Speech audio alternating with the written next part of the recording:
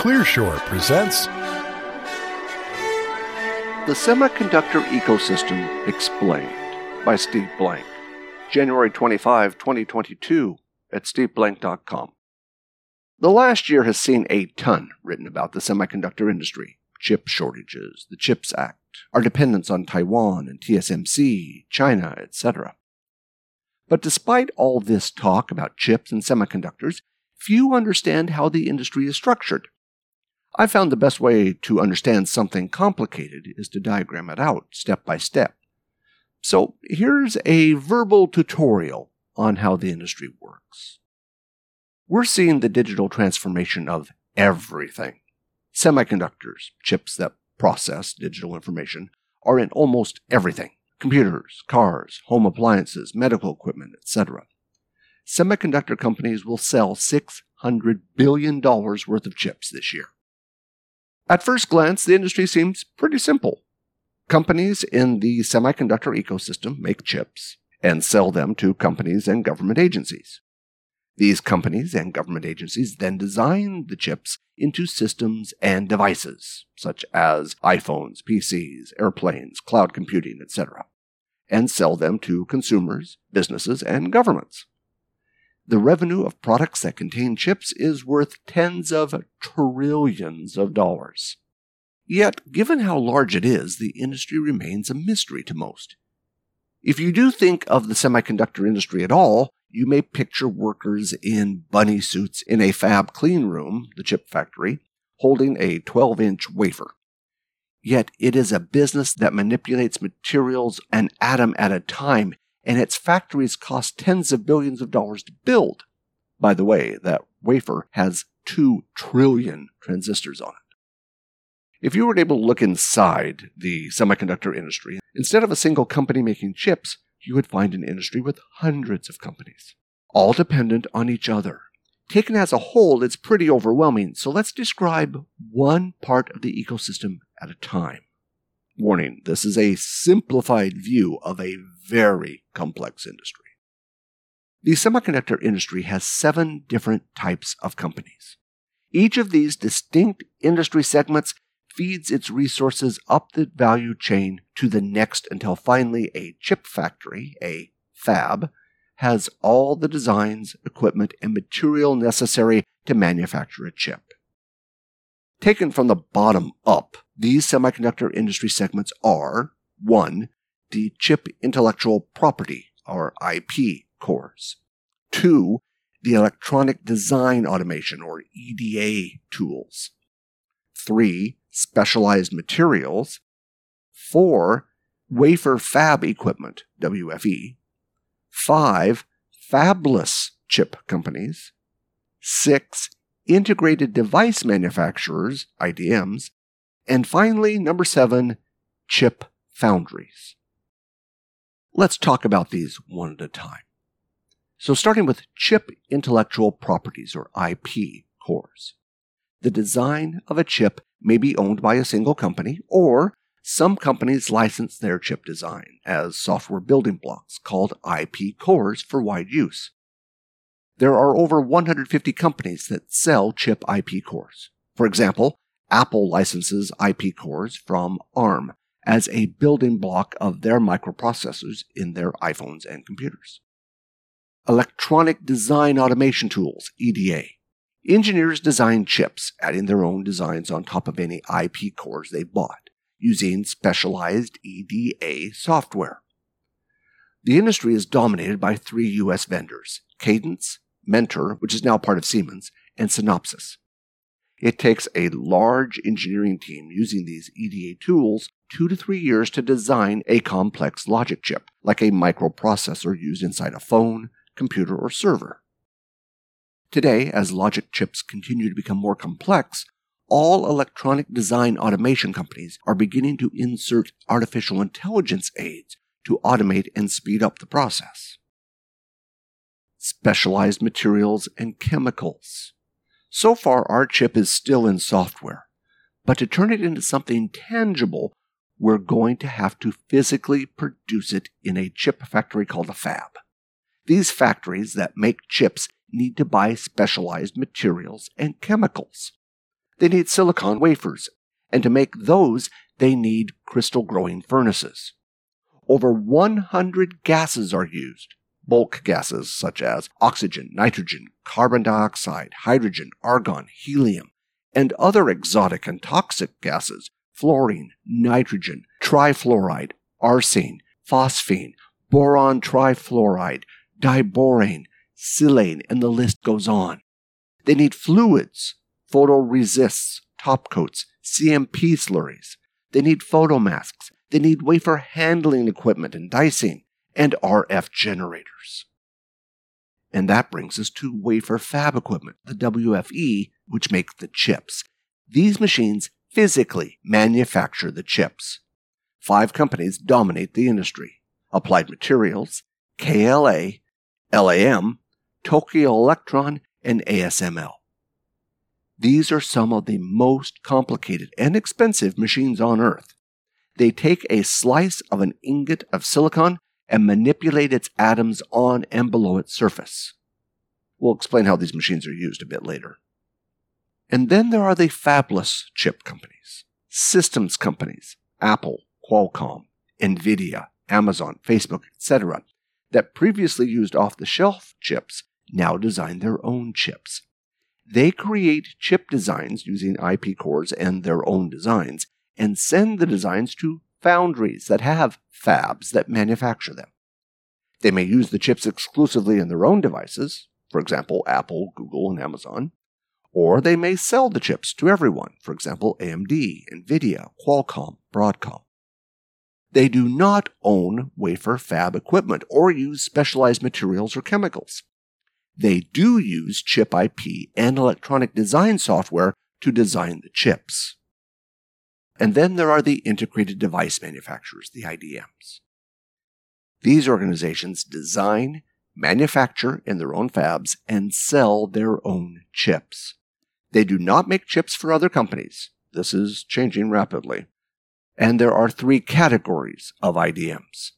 Memory, for example, Micron, SK Hynix. Logic, such as Intel.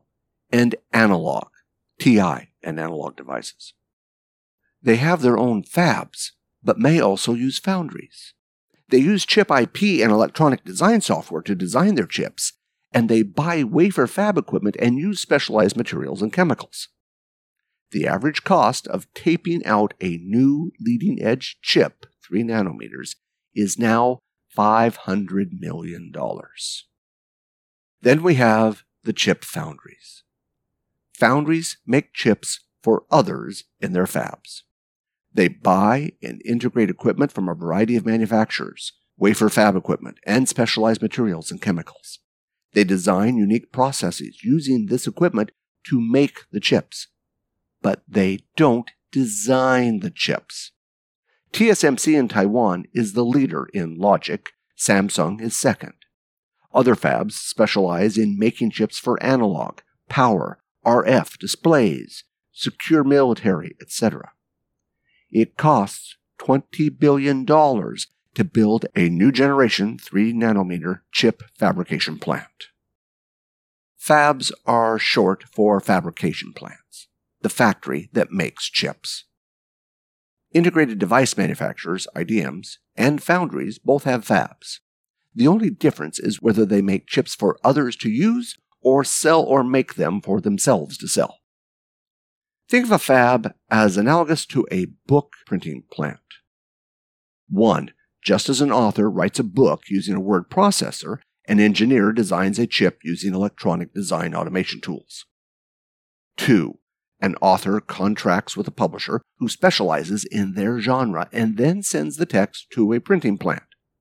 An engineer selects a fab appropriate for their type of chip, be it memory, logic, RF, or analog. 3. The printing plant buys paper and ink. A fab buys raw materials, silicon, chemicals, gases. 4. The printing plant buys printing machinery, presses, binders, trimmers. The fab buys wafer fab equipment, etchers, disposition, lithography, testers, packaging. 5. The printing process for a book uses offset lithography, filming, stripping, blueprints, plate making, binding, and trimming. Chips are manufactured in a complicated process manipulating atoms using etchers, deposition, lithography. Think of it as an atomic level offset printing. The wafers are then cut up and the chips are packaged. And 6, the printing plant turns out millions of copies of the same book. The fab turns out millions of copies of the same chip. There are issues with fabs. As chips have become denser with trillions of transistors on a single wafer, the cost of building fabs has skyrocketed, now more than $10 billion for one chip factory. The reason is that the cost of the equipment needed to make the chips has skyrocketed. Just one advanced lithography machine from ASML, a Dutch company, costs $150 million. There are approximately 500 plus machines in a fab, not all as expensive as ASML. The fab building is incredibly complex. The clean room where the chips are made is just the tip of the iceberg of a complex set of plumbing, feeding gases, power, liquids, all at the right time and temperature into the wafer fab equipment. The multi-billion-dollar cost of staying at the leading edge has meant most companies have dropped out. In 2001, there were 17 companies making the most advanced chips.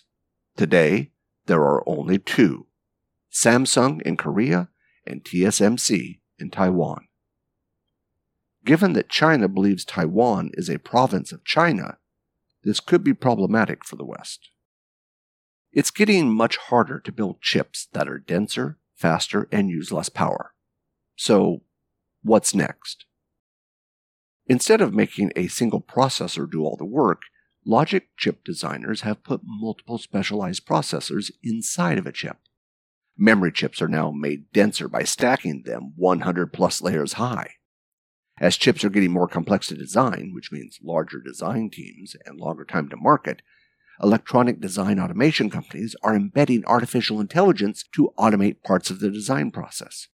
And wafer equipment manufacturers are designing new equipment to help fabs make chips with lower power, better performance, optimum area to cost, and faster time to market.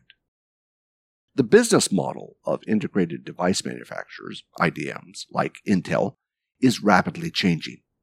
In the past, there was a huge competitive advantage in being vertically integrated, that is, having your own design tools and fabs. Today, it's a disadvantage. Foundries have economies of scale and standardization. Rather than having to invent it all themselves, they can utilize the entire stack of innovation in the ecosystem and just focus on manufacturing. AMD has proven that it's possible to shift from an IDM to a fabless foundry model. Intel is trying. They're going to use TSMC as a foundry for their own chips as well as set up their own foundry. Controlling advanced chip manufacturing in the 21st century may well prove to be like controlling the oil supply in the 20th. The country that controls this manufacturing can throttle the military and economic power of others. Ensuring a steady supply of chips has become a national priority. China's largest import by dollars are semiconductors, larger than oil. Today, both the U.S. and China are rapidly trying to decouple their semiconductor ecosystems from each other. China is pouring over $100 billion of government incentives in building Chinese fabs, while simultaneously trying to create indigenous supplies of wafer fab equipment and electronic design automation software. Over the last few decades, the U.S. moved most of its fabs to Asia. Today, we are incentivizing bringing fabs and chip production back to the U.S. An industry that previously was only of interest to technologists is now one of the largest pieces of great power competition. Thanks for listening, and we hope you enjoyed the show.